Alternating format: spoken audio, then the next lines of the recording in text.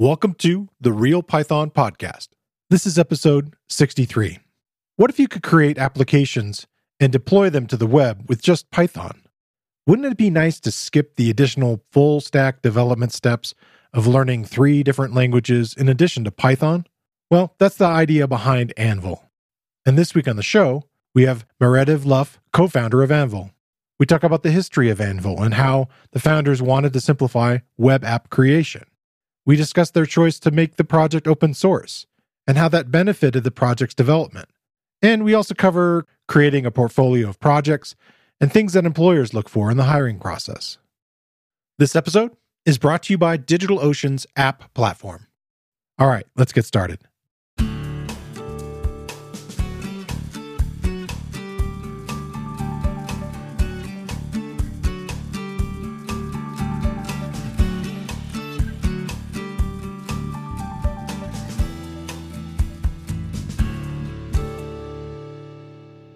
The Real Python Podcast is a weekly conversation about using Python in the real world. My name is Christopher Bailey, your host. Each week, we feature interviews with experts in the community and discussions about the topics, articles, and courses found at realpython.com. After the podcast, join us and learn real-world Python skills with a community of experts at realpython.com. Hey, Meredith. Hello. Nice to have you come on the show. Great to be here.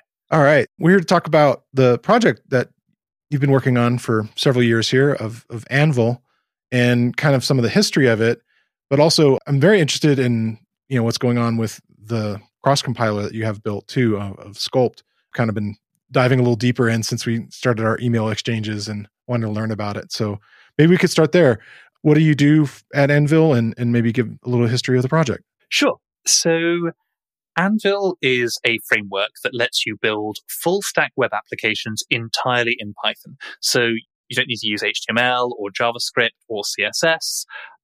You can do it all with Python. So the easiest way is to go to anvil.works, where you'll get an editor where you can drag and drop to create the design of your web page. You can write in Python that then runs in the web browser. When someone runs your app, you can write your server-side code in Python, and there's even a built-in database, and the whole thing can be deployed instantly and given a URL and put onto the public internet. That's so cool. That you can kind of just go and play with it, and set up a free account and just kind of mess with it in that framework. That's very cool. Absolutely. Well, I mean, my background, my PhD is in building usable programming systems, and my longtime friend Ian was in human-computer interaction. And if that's your specialty, and you look at the state of the web as a programming platform today, and like the hurdles you have to leap over to do anything on the web, if that's your expertise, you will do an awful lot of grousing to each other about it. And at a certain point, we just sat down and said, okay, we can build something to fix this. And so that's what we set out to do. Yeah, that's cool. So why did you pick Python? So, this is where I'm a little bit heretical for a Real Python Podcast. Python was a kind of an implementation choice for this. That's okay.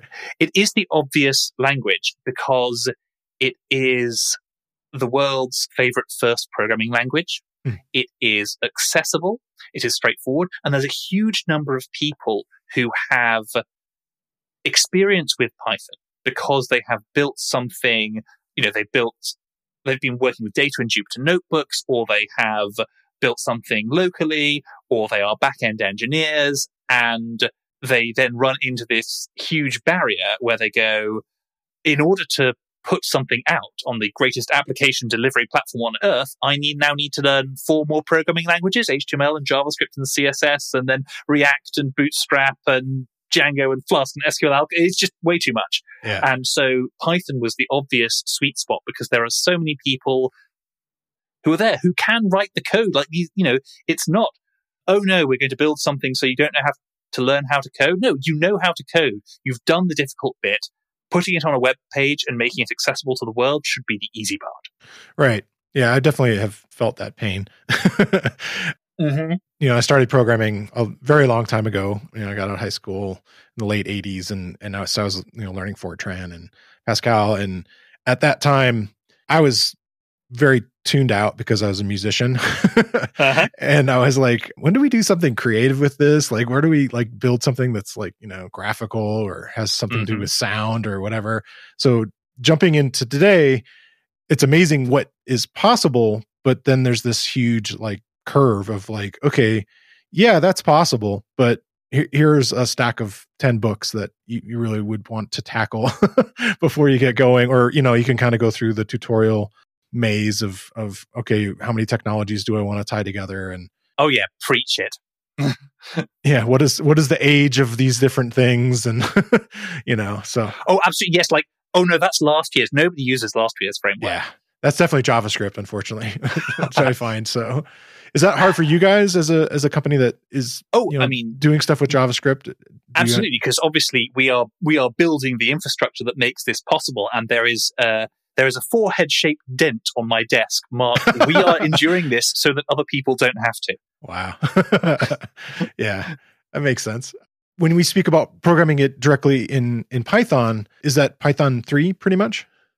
Oh, yes, absolutely. Okay. So what we have is obviously the system you're programming is different at different levels. So when you are writing the code that runs in the web browser, then we use a program called Sculpt library to translate that into JavaScript to run it in the web browser. And obviously there are things that you can do with, a full Python 3 on your desktop that you can't do in the web browser, right? You can't just go ahead and open files. You can't go ahead and drive bits of GPU.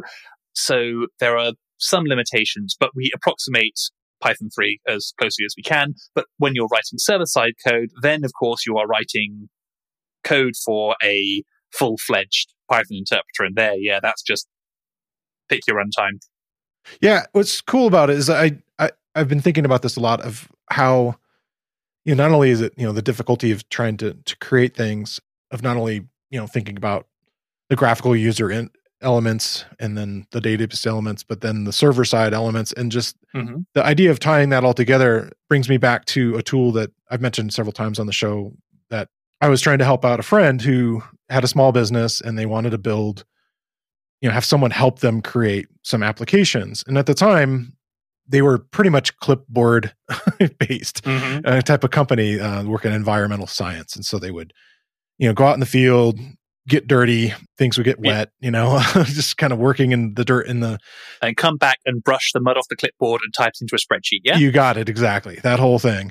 And so I was like, well, they wanted to not have to keep re-entering or doing crude scans and having to clean off the copier, and so forth. And so I said, well, you should be able to do this with an iPad. And I had worked for Apple for a while. And so I basically, I was like one of the creatives, that term they have where they were like people that train everybody. And so I had already known Logic because I'd worked at the school teaching Logic, and then I taught myself Final Cut and so forth. So I kind of knew like all their different like pro applications, but nobody was learning this thing called FileMaker. And I'm like, what is that thing, and it's been kicking around forever, this database kind of thing. And with the advent of the iPad and the iPhone, they kind of created this neat little platform that you could basically very graphically throw together an application.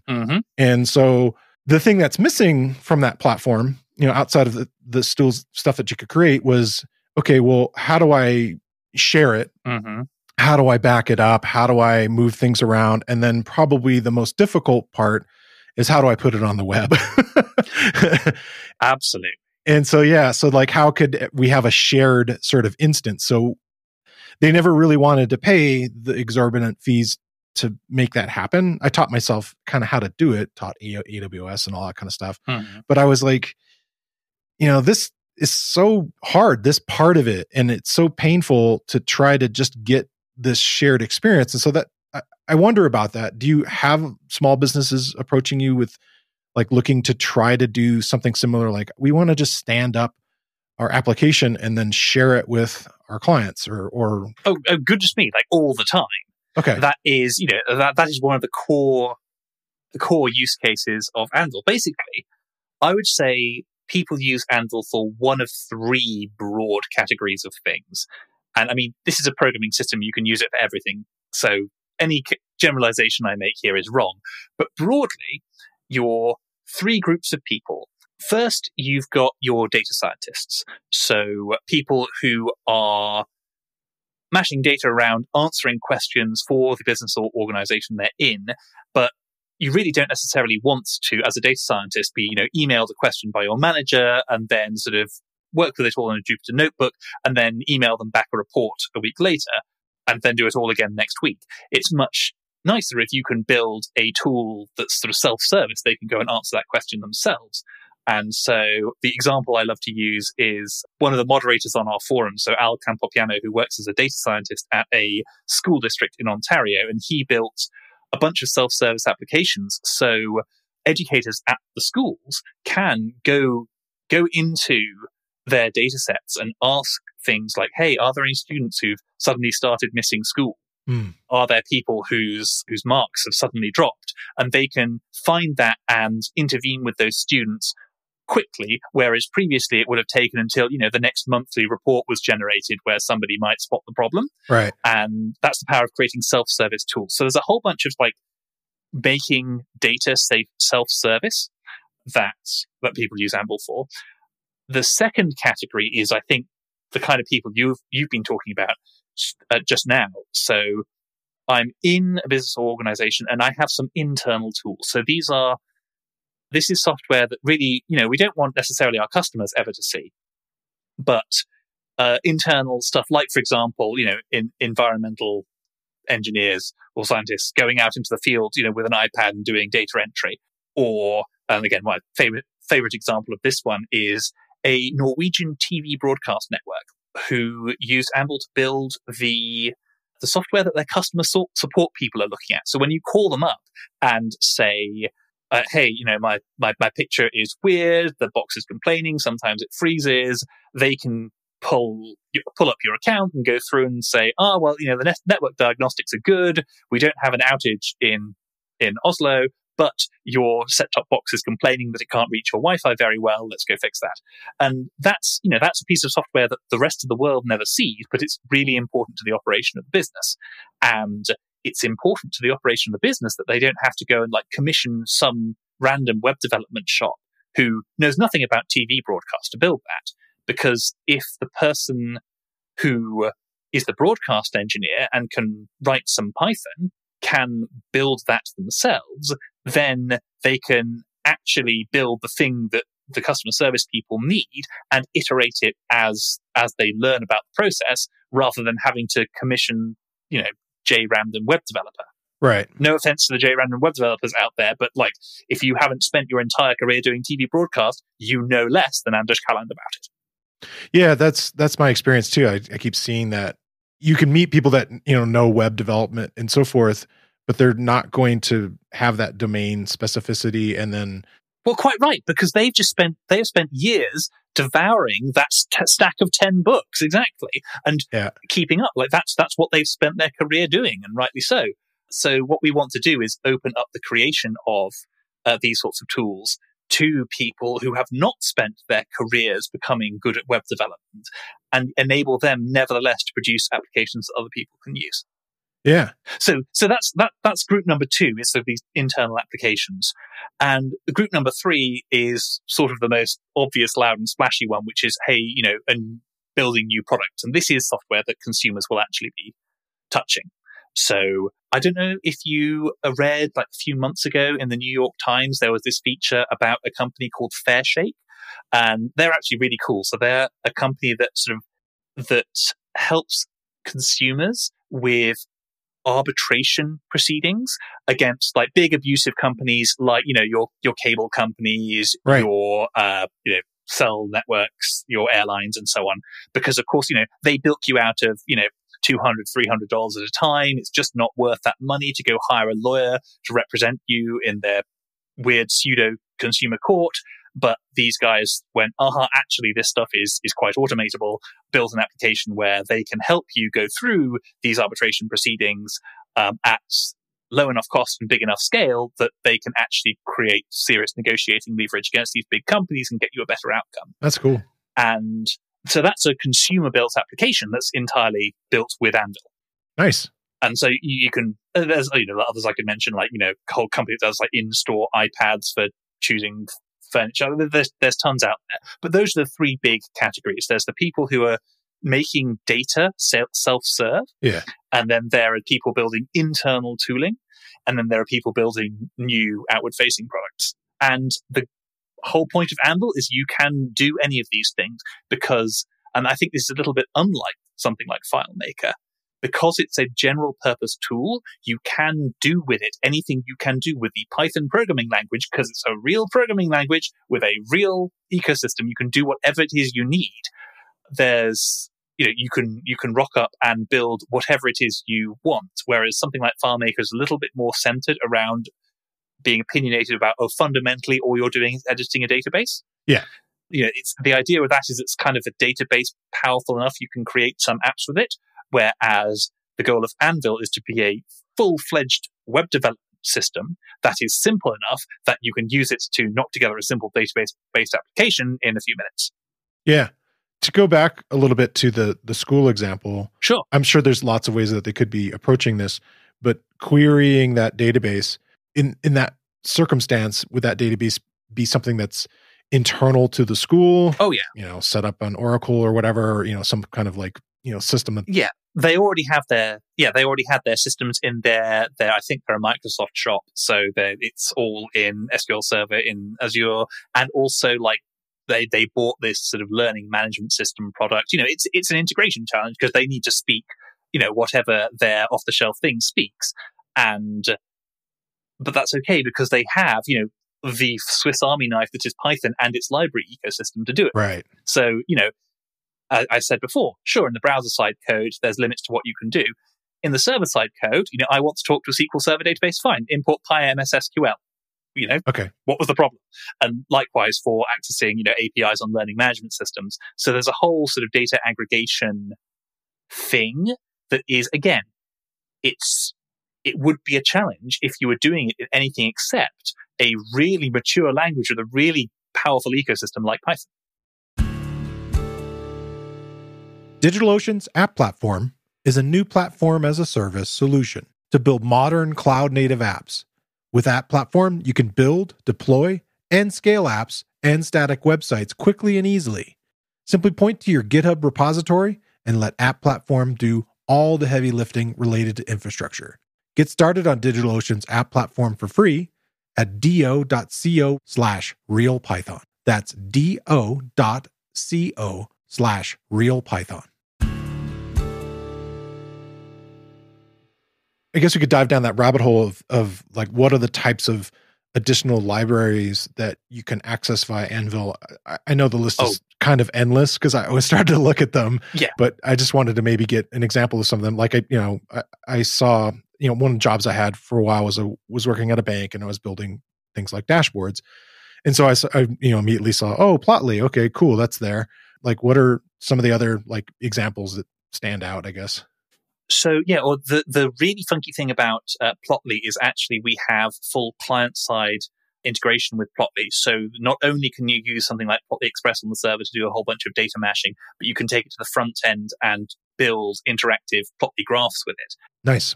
Generally speaking, you can use anything because that is the point. Anything you can pip install. And even, it's not just libraries you can pip install. You can use whole other environments. So going back to the data example, as that's where we seem to be right now, an awful lot of data scientists spend a lot of their time in a Jupyter notebook. Yeah. And why not? It's a really great environment. But then you end up with this awkward situation where you've built a solution in your Jupyter notebook and you can sort of answer those emailed queries by sending back a PDF report. But this is the point where you want to make it self-serve. And you can actually use a library called the uplink to connect the Python in your Jupyter notebook that's running, on the machine on your desk up to your application. And you get all the power of the server-side code in an Anvil application. You can operate it from your Jupyter notebook. So you can actually have, and we actually have an example tutorial of this on the website, you can have this machine learning model you've got in your Jupyter notebook and then suddenly say, okay, and this function in my notebook, you should be able to call this from the web, and then we can make this a publicly accessible interactive service. So not only can you use any library you can pip install. You can use any Python environment you've got lying around as part of your application.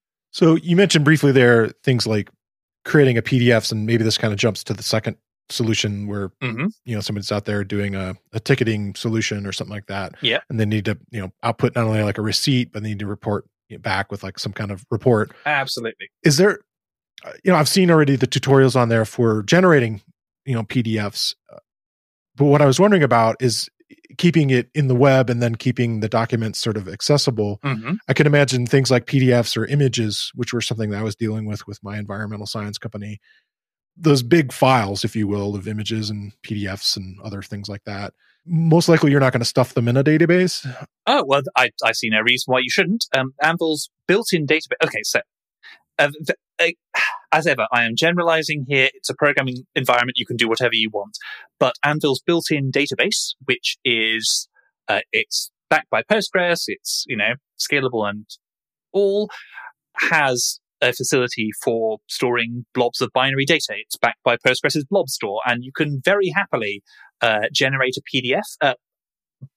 By the way, I suspect you saw this in the tutorial, but just to be clear for listeners, generating PDFs in Python is one of those things for which the ecosystem doesn't currently have a particularly great solution, because currently really the best things that you have out there are things like that sort of you write some HTML and then you sort of use some library that drives a sort of headless Chrome render or whatever and effectively does a print to PDF from it. But that means you have to kind of write it all in HTML, and then you have all the problems of writing a web app only you're not even on the web. And so we actually built an out-of-the-box PDF creation thing. You can just call anvil.pdf.renderPDF, and you can use all the drag and drop tooling you use to build your web user interfaces, to build your PDF templates, and then render one of those to PDF. But however you do it, whether you use that or whether you use one of the other systems, it will produce a blob of binary data. Anvil has a way of dealing with binary data, whether you got it by rendering a PDF or by uploading something with the file uploader component, or from downloading something from the web, or generated it with something like matplotlib. You can just turn it into one of these media objects, and then you can stick that media object into Anvil's data tables, no problem. Okay. I'm sure there are different levels of service there, and then different levels for the database, then I would guess. Absolutely, yes. On our free account, don't expect to be sticking gigabytes of data into there. I think it's sort of 100 megs on the free service. But I should mention that the hosting service provided at Anvil.works is a hosted version of an open source framework. So if you can't or don't want to pay us any money, there is absolutely nothing stopping you from taking your app and going pip install Anvil app server, and you have the entire Anvil framework running locally on your machine. It actually even installs its own Postgres database when you pip install it. Oh, wow. And cool. so you can use, at that point you can, thrash that database to your heart's content. However you want. Yes, absolutely. So there are capacity limits if you're using the free hosted service, but there's nothing stopping you hosting it yourself. We aim to make the hosting service sufficiently slick and easy to use that it's worth paying for. But if this is an open source framework, you've got the control. So is that something that you could stand up inside of like a Docker container then? Oh, absolutely. Yes, there's a Docker file. You can github.com/anvil-works. You get the open source stuff. There's a Docker file in there for running it in a Docker container. There are tutorials on our website for if you built an application using the online editor at Anvil.works, how to check that application out with Git onto your machine, and then how to deploy that onto AWS or DigitalOcean or Linode.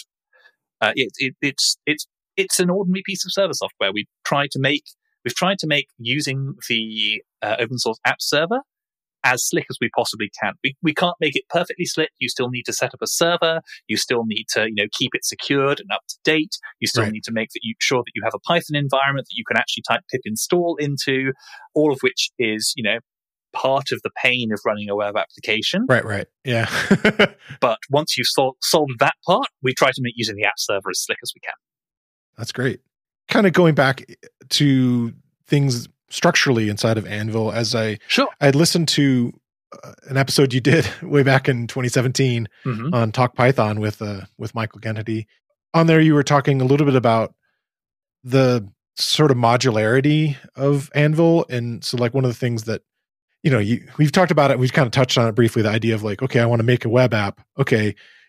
I've been through Miguel Grinberg's Flask tutorial series and setting up all these things and all these different chapters, and eventually you get to an area where like, okay, I'm going to build my own user management system. And, Mm-hmm. and it's always I think one of the more painful things. And I've had guests on come to talk about just, like the things that are involved in keeping that safe and keeping that secure and so forth. And so I was listening and I heard you guys talk about that. And I was wondering if we could talk a little bit about the user management Absolutely. that you have as a solution, and then like maybe how it's changed over the years. Yeah. So Anvil, for precisely the reasons that you've talked about, that user management is this toxic combination of really very fiddly.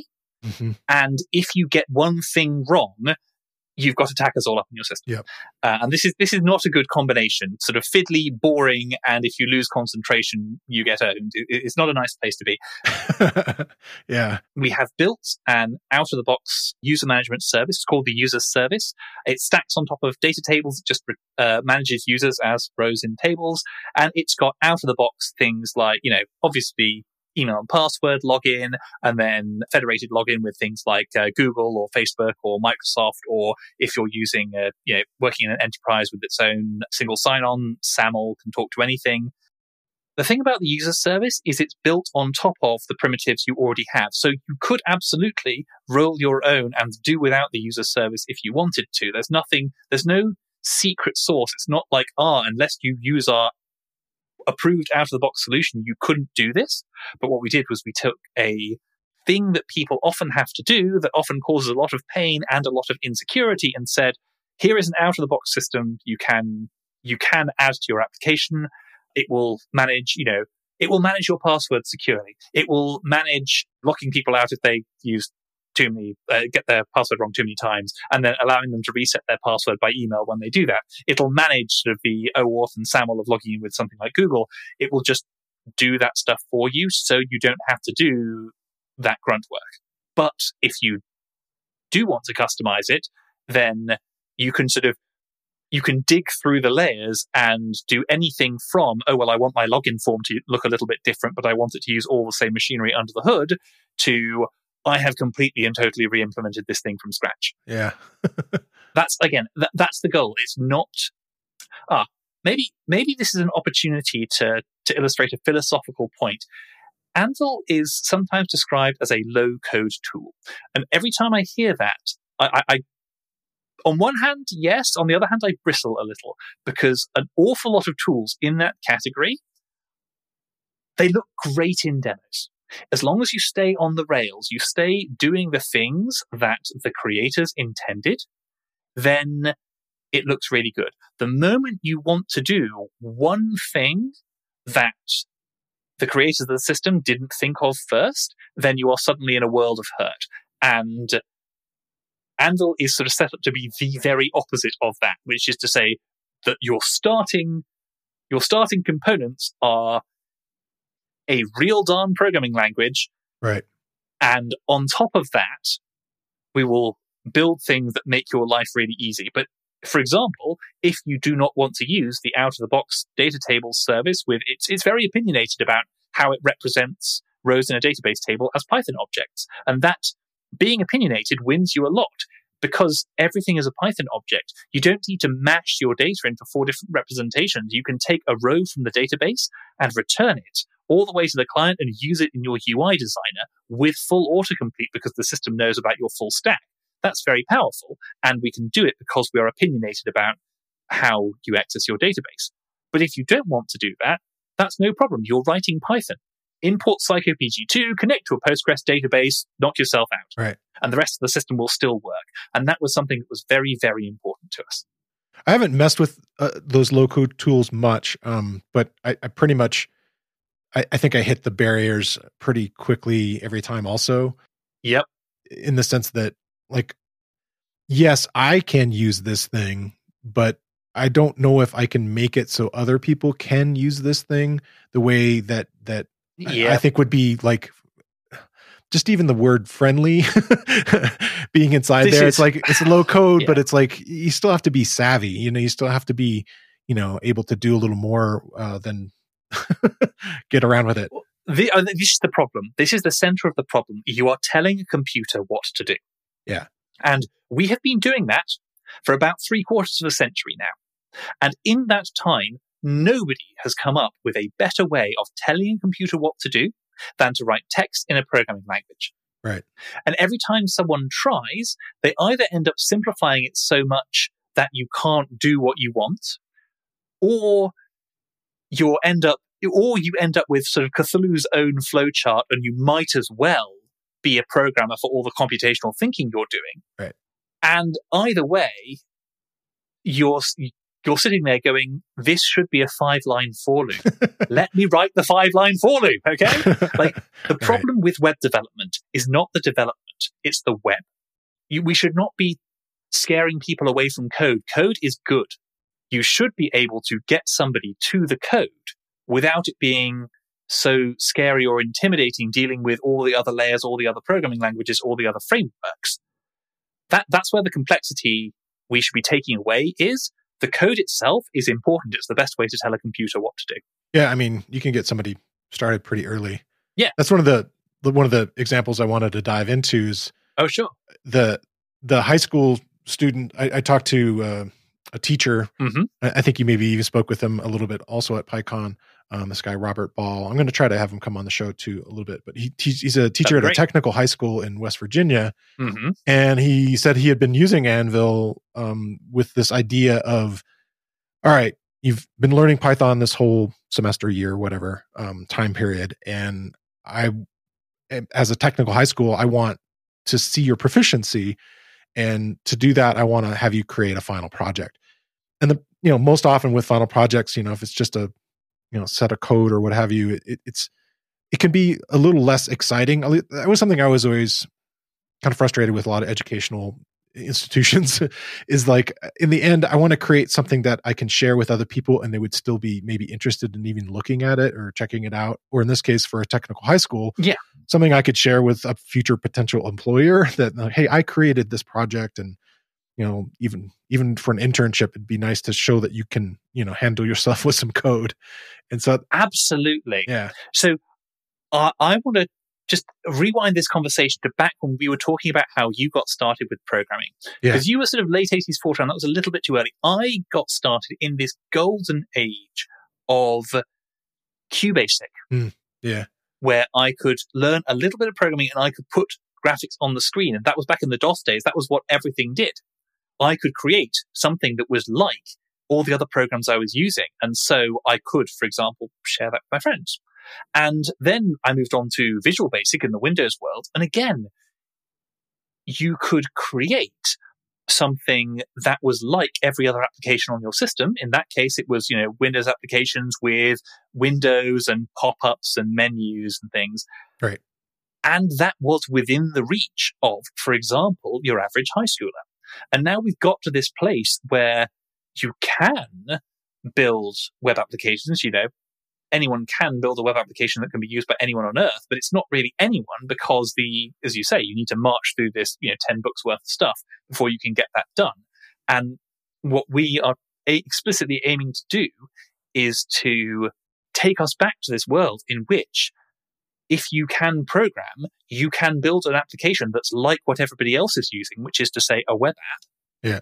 That you can, in fact, whether you are a student showing it to a prospective employer, or you are a broadcast engineer at a TV company and you are opening it up to your customer service team, it's useful, it's real. And this whole thing is built because the complexity in that system is not beyond a high schooler. Right. The essential complexity, the logic of an application, of a real application, is absolutely not beyond what a high schooler can learn or what you can do in an internship. And it's only this messy incidental complexity around the web that stops people from building applications that are like what they use every day. And so we're bringing that back. Or potentially financial things of like, okay, who's going to help me pay for this hosting and all that, yes. all these other kinds of things. Yeah. So absolutely. I mean, something I should say is that for classroom use, Anvil is completely free, even the pay for features. So drop us a line at education@anvil.works and we will set your class up. But even if you are not in a class, if you're doing this solo, we have deliberately made the free plan with the free hosting and everything. We've basically put all the features in that. You can do everything with the free plan that you can do with the professional plans. You just can't do things like, put it on a custom domain, or, there's a banner at the top saying made with Anvil. Right. But it's not that we say, oh no, you can only play in the kiddie pool. You can write real programs, and my goodness, people do. Some of the stuff you see on our forums, it's really spectacular. This week, I want to shine a spotlight on another Real Python video course. It dives into the topic of functional programming in Python. It's titled Python's Map Function, Transforming Iterables. The course is based on an article by Leodonis Pozo-Ramos, and in the course, Cesar Aguilar takes you through how Python's map works, how to transform different types of Python iterables using map, how to combine map with other functional tools to perform more complex transformations, and what tools you can use to replace map and make your code more Pythonic. I think it's a worthy investment of your time to learn how to apply functional programming concepts in Python, and not only how to use map, filter, and reduce, but also learn some additional Pythonic tools such as list comprehensions and more. Our video courses are broken into easily consumable sections. Where needed, we include code examples for the techniques shown, and all the lessons have transcripts, including closed captions. Check out the video course. You can find a link in the show notes, or you can find it using the newly enhanced search tool on realpython.com. To kind of break down some of the complexity for people that maybe haven't even cracked those 10 books. Wise life choices. Yeah. To think of like, okay, what do you mean by, creating a server in the sense of like the Anvil code? Like, what is that going to do for me? And, where does that kind of lie in the whole stack of, code stuff that I'm building? Okay. So normally, if you are creating a traditional web application, what happens is somebody opens up a web browser, they type in the URL of the application you've built, and they see it. And what happens is that the web browser, which is a program running on their computer, goes out and uses the URL you've entered to identify and then connect to another computer out there on the internet.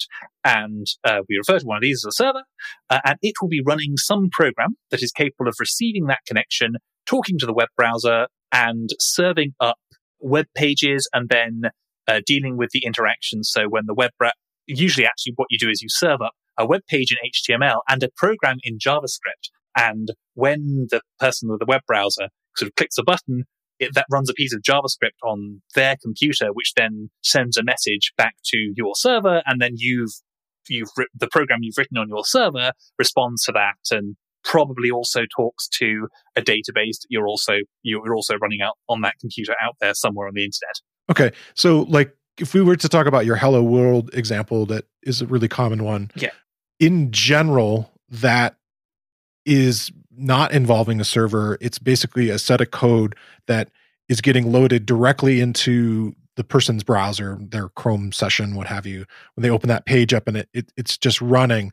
But if I want to do anything additional on top of that, I want to talk to the database, or I want to have, say, multiple different modules or things like that running that I want to be able to call, then that's kind of creating this two-way communication where I'm actually having to press a button to request something from that server to have it do something, and then we're kind of going back and forth a little more. Is that absolutely?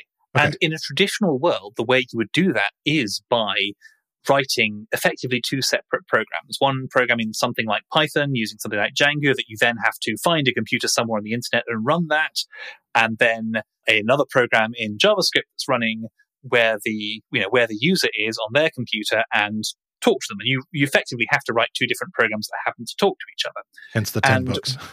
Yes. Well, yes. Those are only two of the many. Yeah. And what we did with Anvil is we tried to take that complexity away. And one of the biggest ways we do that is by enabling you to write both of those things in Python. So you write the code that is running on the web browser in Python, and you write the code that's running on the server, on the computer out there in the internet, also in Python. And instead of having to making you have to deal with all the complexities of HTTP, which is how these two things talk to each other, and how to make that sort of request from the stuff in the browser to the stuff on the server and the response, because that's neatly integrated and we know we have Python on both ends, we just say, actually, we're going to make some special functions on the server. Anything you've written in a server module that is tagged anvil.server.callable, you can just call that like a function call from the stuff in the browser. So there's a piece of irreducible complexity, which is that some of the code you are writing is executing on the user's computer when they open your application. Yeah. And some of the code you're writing is running out there on the internet in the central place that they're all talking to. But the thing that you don't have to do is write those two things into two different programming languages, which is painful, or mash all the questions and answers they're asking, they're communicating with each other into JSON, which is painful, or set up a new computer and install all the software required to run a web server, which is also very painful. And the idea is we've taken that down to the minimal possible is, yes, you're writing, if you're using Anvil, if you're writing in a text editor with a yellow background, that code is running on Anvil servers somewhere central on the internet. And if you're writing something with a white background, that code is running on the web browser when somebody opens that, and you can make a function call from one to the other with, by tagging what the server function is, hey, this is something it's okay to call from the web browser, and making a function call from there. So we've tried to make that as simple as we can.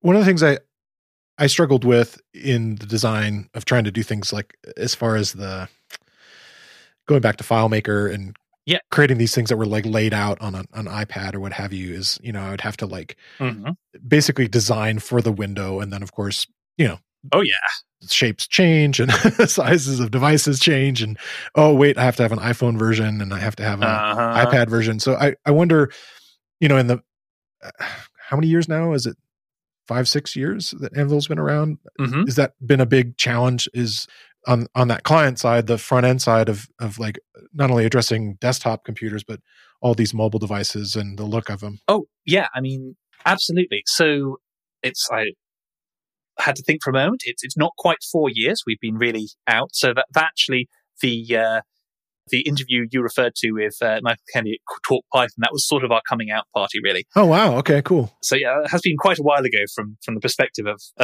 of this project. Yeah. So yes, from the very beginning, the applications created with Anvil are responsive, which is the word for that, being able to deal with different screen sizes. Again, in the drag and drop designer, just every time you create a container and put two things next to each other, you can change the property on that container. Like, these things will stay next to each other if you're on a desktop, but if you're on a tablet, then they will switch and they'll become full width and one on top of the other and that kind of thing. So responsive design, being able to deal with mobile first applications, has been in Anvil since our first release, really. And indeed, there are a whole bunch of applications out there. So I talked about Fairshake, this consumer rights company. Like, they are used almost entirely from mobile. It just works. It's a web app. Is that a custom library that you built in as far as the design? So yes, we built our own user interface toolkit. So normally, for people who have not entered this particular dungeon, normally the way that you would present a user interface in a web application is you have it sounds crazy, but it's true. You generate code in your program that is code in a language called HTML that is there, and also code in a language called CSS, and the browser takes that HTML and then uses the rules you have defined in your CSS to lay that HTML out on the screen, which means you're writing code that generates code in at least 2 or 3 different programming languages. And this is one of the things that gives people migraines when they are trying to do web development, or certainly when they're trying to learn it. And so what we built was a user interface library in Python. So when you're building your user interface in Anvil, when you put, for example, a piece of text on the screen, That is a Python object. There's a class called label. You can set, it has a property called text. So you can go self.label1.text equals hello world. You can say, .align equals left, align equals right. So instead of generating code in a different programming language to create your user interface, we've built a user interface library that is entirely in Python that handles all that display stuff. And that user interface library supports multiple screen sizes natively. Nice. If you wanted to customize the look and the feel of some of those things, is that easy to access? Oh, yes, absolutely, you can. And this is another important part of Anvil, because the web platform is huge. There's so much you can do.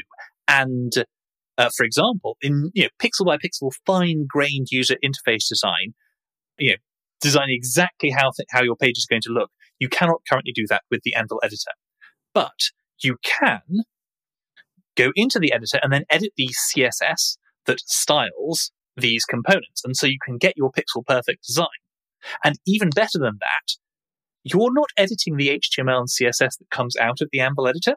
You're editing the HTML and CSS that goes in, which means that once you have built, you've built the design that you want your app to look like, you can go straight back into the drag and drop designer and drag and drop, buttons and text boxes and so on, and they will follow that design. Which means that you only need to tangle with CSS for a fairly short period of time. And, if you have a team of people, only one of you needs to get their hands that dirty, and everybody else can continue designing their user interface in the style that you have created. And there's a high level thing. The web is really complicated. Yeah. And a lot of it is unnecessary incidental complexity, but the complexity is there. And sooner or later, somebody's going to want to do something we haven't thought of. Like we've tried to make all the things we think of really simple, but someone's going to want to do something we haven't thought of. And the important thing there is to create an escape hatch where they can do what they want. So if you want to use a particular JavaScript library for which we haven't written a Python wrapper, okay, at this point, you're touching some JavaScript, you're going to get some of that on you, but we've made it possible. You can import that JavaScript library. You can, copy and paste the HTML snippet. There's a place in Anvil. You can put that to load the library, and then you can go from anvil.js.window import, for example, Mapbox. So that's a mapping library that's really quite popular these days. And my colleague Brooke actually did a live Twitch stream earlier this week as we record this. So probably like a week or two ago by the time this episode goes out, where she took the Mapbox JavaScript library, dropped it into her app, and then used it entirely from Python. And so the point there is that when you need to go outside the things that we've thought of, you can do it. You can always drop down. You want to do pixel perfect design, you can drop down and write CSS. You want to use something like Mapbox, you can drop down and use the JavaScript library. We don't stop you doing those complex things. We just make, it's the classic phrase, make the simple stuff easy and the complicated stuff possible. Yeah. Like one of the things I was wondering about that's super common, we talked about accessing databases and other things like that, but accessing additional APIs across the web is, oh yes. Again, since you're using Python, you can be using requests and exactly. other packages. You've answered the question yourself. Like so many of the questions of that sort are just, you're using Python. Do the Python thing. It's already there. Okay, cool. And then we touched on it several times. Also, the idea of the modularity of it. I mean, literally creating your own Python modules. Oh, yes. But you can be bringing in modules from some of these other users that someone else has built some of this other code. Oh, absolutely. So what you can do, you can have an app, a thing that's effectively a library, and you can import that, and that library can define, obviously, modules you can import on the client or on the server or in both places, but it can even define custom components. So that appear in your toolbox. And there are a couple of community collections of these things out there. So people who've created particular components to do something that isn't part of the Anvil standard library, and you can just add that library as a dependency to your project, and suddenly all these components will appear in your toolbox, and you can drag and drop them onto the page. That was like one of the most painful things in FileMaker was like, can I just get a calendar picker? I don't want those stupid sliders anymore. Yep. The little scrolling wheels, that kind of stuff that you see on the iPhone back in the day. Yeah. Which they're finally fixing some of it, but yeah, it's so painful. Well, cool. I wanted to ask you some questions about this idea of building projects to showcase. It's been a theme that I've been hitting on the show a lot lately. Mm-hmm. The idea that, I'm somebody who I never finished college. And so I've been bouncing around in all these different careers over time. And it's always been me being able to show my work and show my sort of troubleshooting skills and, abilities to communicate. Absolutely. And so I think of that as something that I think as a showcase to employers that, using a tool like this and just even like building an app, do you see that as like a common thing? Is that something that when you as an employer are looking at prospective employees that you would be interested in? Oh, absolutely. I mean, a portfolio is a really great way of showing what you can do.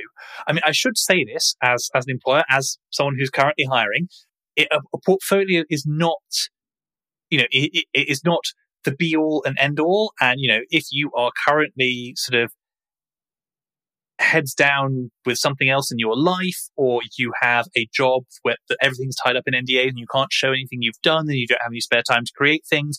That's true. That is okay. That's not going to get you bounced out of the room. But somebody who is, and certainly when we're interviewing someone, we want to see what they can do. And an interview is, it's a limited window to do that. And so we have to, we peer as well as we can through that small letterbox to see what that person can do. But if that person comes to us with a portfolio, and whether that is a portfolio of something, writing, sure, of code, of applications, what that shows is that they can actually, that they can do that thing. And that is, it makes our life as interviewers easier to have someone rock up and say, yeah, I can already do the thing you're asking. Look over there. Yeah. I think about having that conversation is easier too. Is like now you're discussing, something that they've built as opposed to talking sort of esoterically about absolutely ideas and things that or about some problem you've just asked them to solve on the spot. Which, I mean, to be fair, that is, it's about the fairest way to interview we can find. We can, get people to write some code for us, but somebody will naturally have had more time to think deeply about something that they created over a period of, weeks or months earlier than something they've just done in an hour in an interview. Yeah. So I want to ask you a couple questions that are sort of meta questions. Absolutely.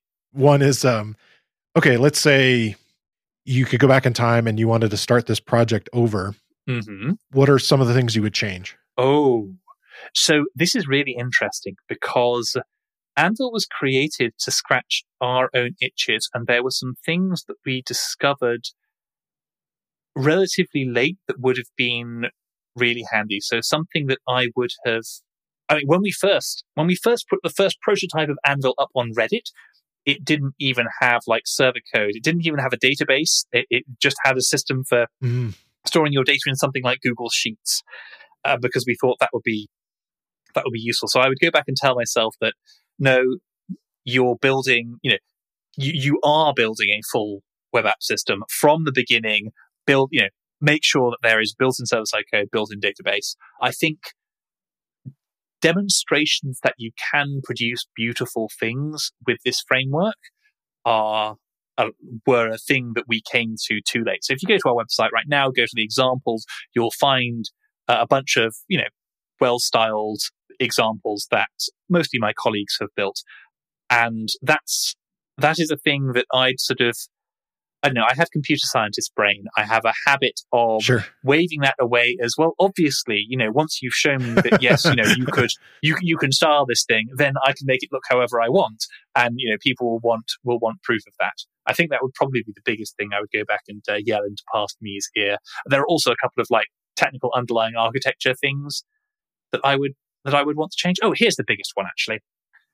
Make the framework open source from the beginning. We were far too nervous about it, and I can sort of see why we were nervous about it, because putting an open source, making your product open source in general is a good way to have Amazon pick it up and host it for everybody for less money than you can afford to charge and free riding on all your development effort. And so I can see why we were nervous, but it's just it was the obviously right shape for the companies to, it's a web framework. It needs to be open source.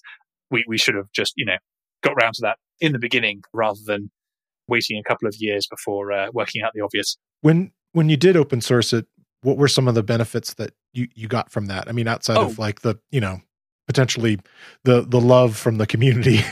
Well, absolutely. I mean, it's the most important thing is we gave people optionality. We put the power into their hands. A meteor could strike southeast England tomorrow and wipe us all out, and that your applications will be just fine because they're running on an open source framework. You can, check them out, host them yourself, it'd be fine. And that, I think, is honestly the biggest benefit people get out of it. But obviously, we also had our, we immediately started getting contributions from our community, which is great. One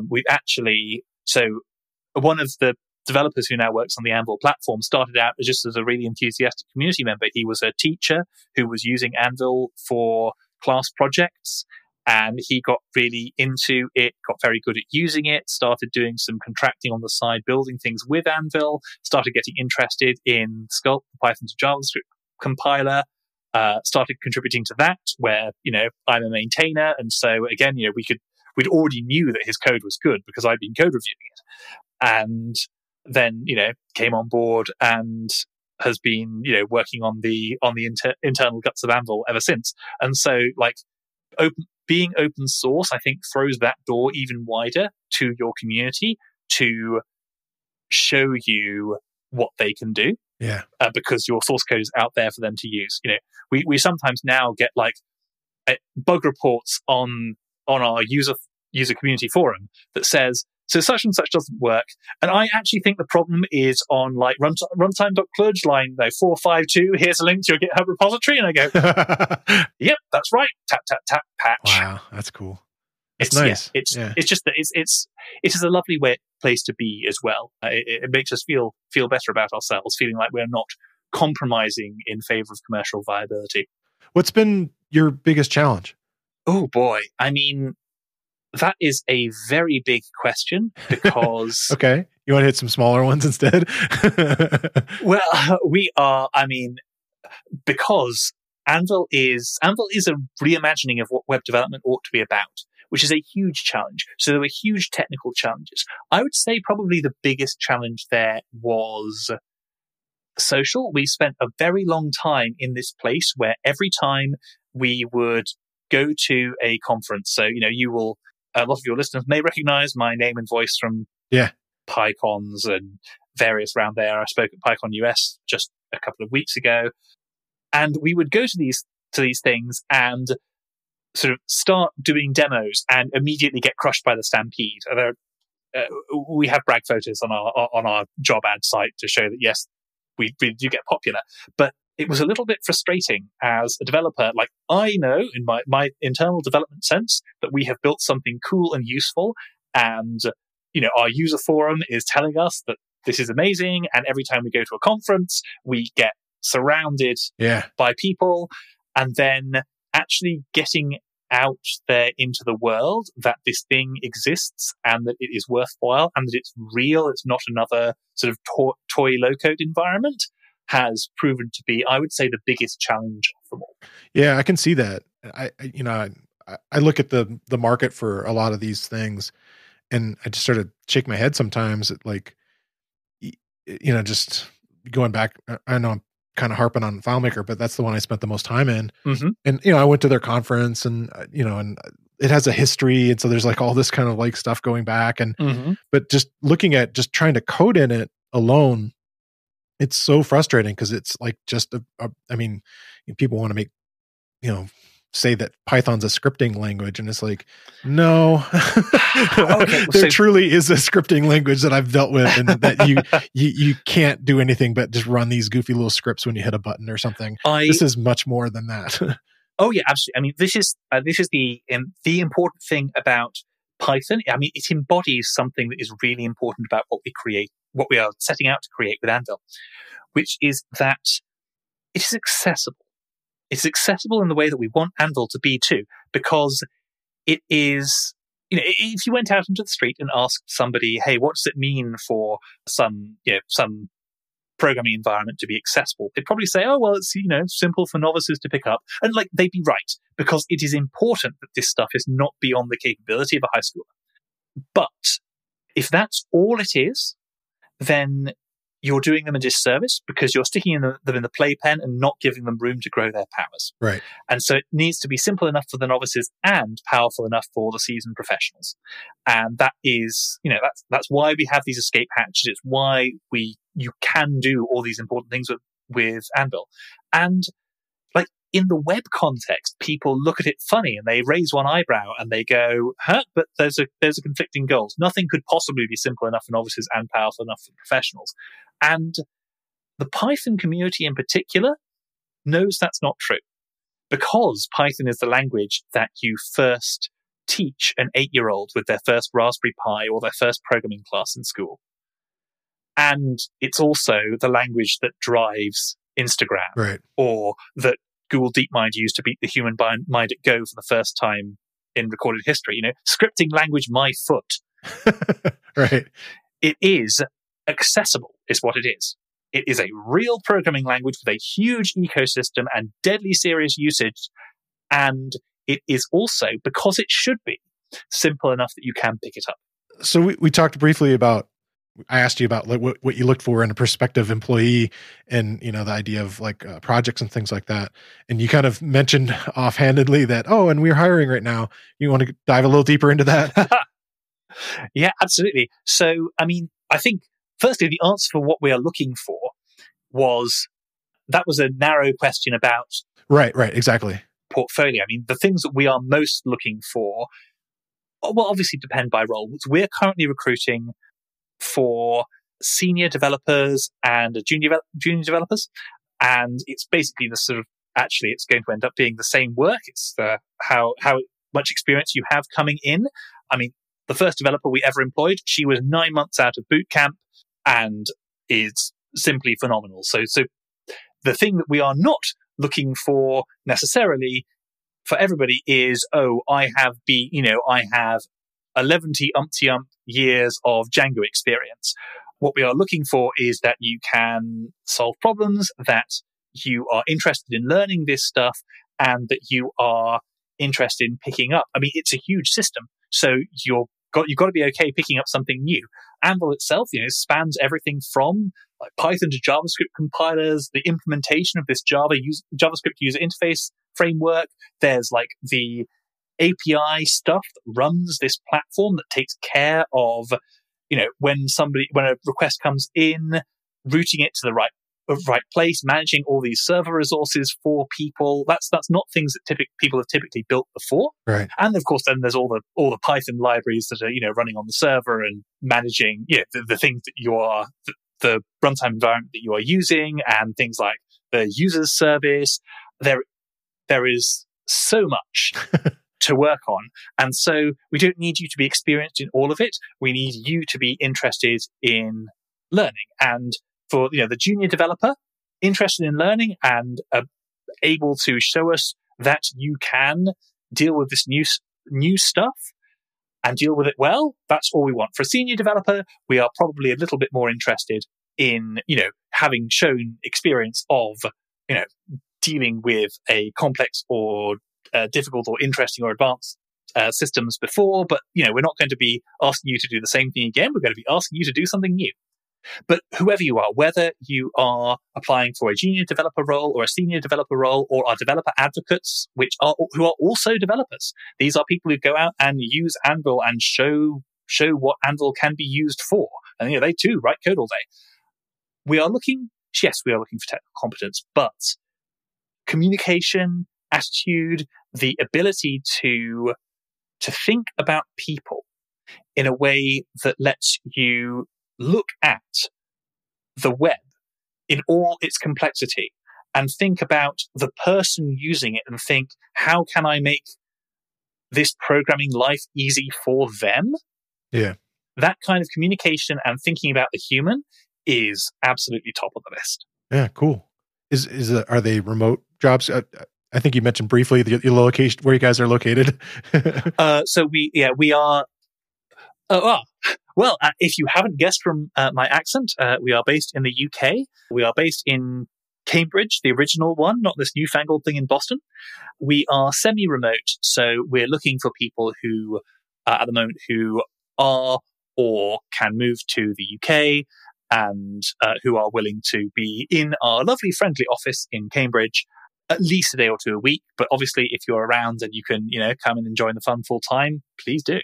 All right, so I have a couple weekly questions that I like to ask. Sure. And the first one is, what's something that you're excited about in the world of Python? And it could be like a book or a conference or a package or what have you. Ooh, so I am filled with both excitement and trepidation at how the Python language is evolving. It's like we finally got past the Python 2 to Python 3 transition, and now all these features are arriving in the language. So async await, match blocks, new ways of doing dictionaries, the walrus operator. It's all coming in thick and fast. And I do think, I'm type checking. Sorry, can't forget that. And I am excited by the new possibilities.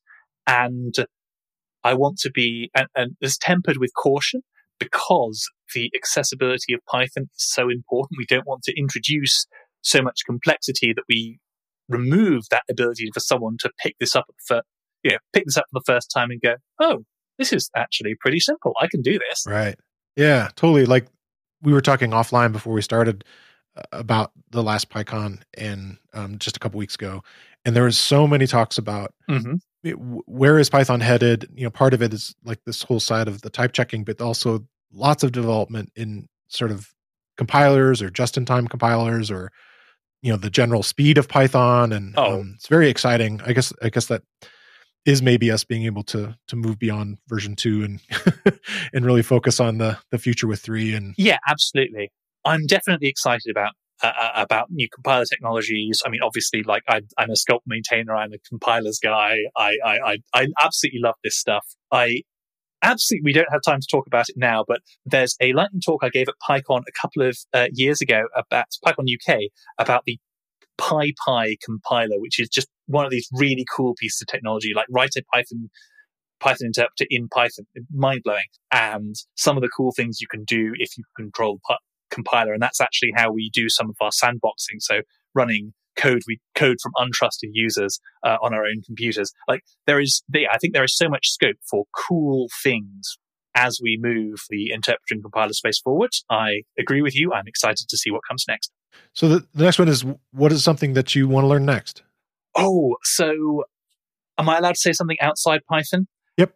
Because the Rust programming language is one of those ones I keep having my eye on it. I keep thinking, I don't know whether I'm going to enjoy programming in this, but I darn well want to know it. Sure. So that's probably up on my list. Yeah, it's just had a conversation with Brett Cannon, and I've been watching his series about unraveling Python. He's very interested in WASM, but at the same time, he says, yes, I'm interested in Rust. Not that I'm changing, but he's always looking at other languages, which makes sense as a core maintainer. And I think, absolutely. Well, I think that people who get tribal about their language might be looking at things slightly the wrong way, because especially with something like Python, something like Rust, like they are filling very different niches. Rust is about proving to the compiler certain properties about your code so that you can run it, which is incredibly powerful, but involves you having, a good long debate with the compiler before you can actually write any code. And Python is about here to there in a really ergonomic and easy road. Sort of, in many ways, sort of Rust is, climbing the sheer cliff face, and the view at the top's going to be worth it. And Python is the, smooth paved asphalt road to getting something working. And these languages can and absolutely should coexist. Yeah, the majority of people that I've met that are very interested in Rust are people that are a little deeper into the languages and are the ones building things like frameworks and building additional tools and are kind of working at... Oh, and that's what the language is built for, right? Right. And that's why it's interesting is that, it's like this is kind of for helping to build some of the machinery in some ways. Yeah, absolutely. And those of us who are obsessed with building machinery, who will, devote years of their life to building the machinery behind reinventing the web as a programming platform, that's catnip to us. Yeah, that totally makes sense. So I'll remind everybody that you can check out Anvil and use it for free at anvil.works. Well, I want to thank you so much for coming on the show. This has been a great talk. Thank you very much for having me. I have had fun. All right. Talk to you soon. Bye-bye. I really want to thank Meredith for coming on the show this week. Make sure you check out the show notes to learn more about the project. And don't forget, you can get started on DigitalOcean's app platform for free at do.co/realpython. That's do.co/realpython. And I want to thank you for listening to the Real Python podcast. Make sure that you click that follow button in your podcast player. And if you see a subscribe button somewhere, remember that the Real Python podcast is free. If you like the show, please leave us a review. You can find show notes with links to all the topics we spoke about inside your podcast player or at realpython.com/podcast. And while you're there, you can leave us a question or a topic idea. I've been your host, Christopher Bailey, and look forward to talking to you soon.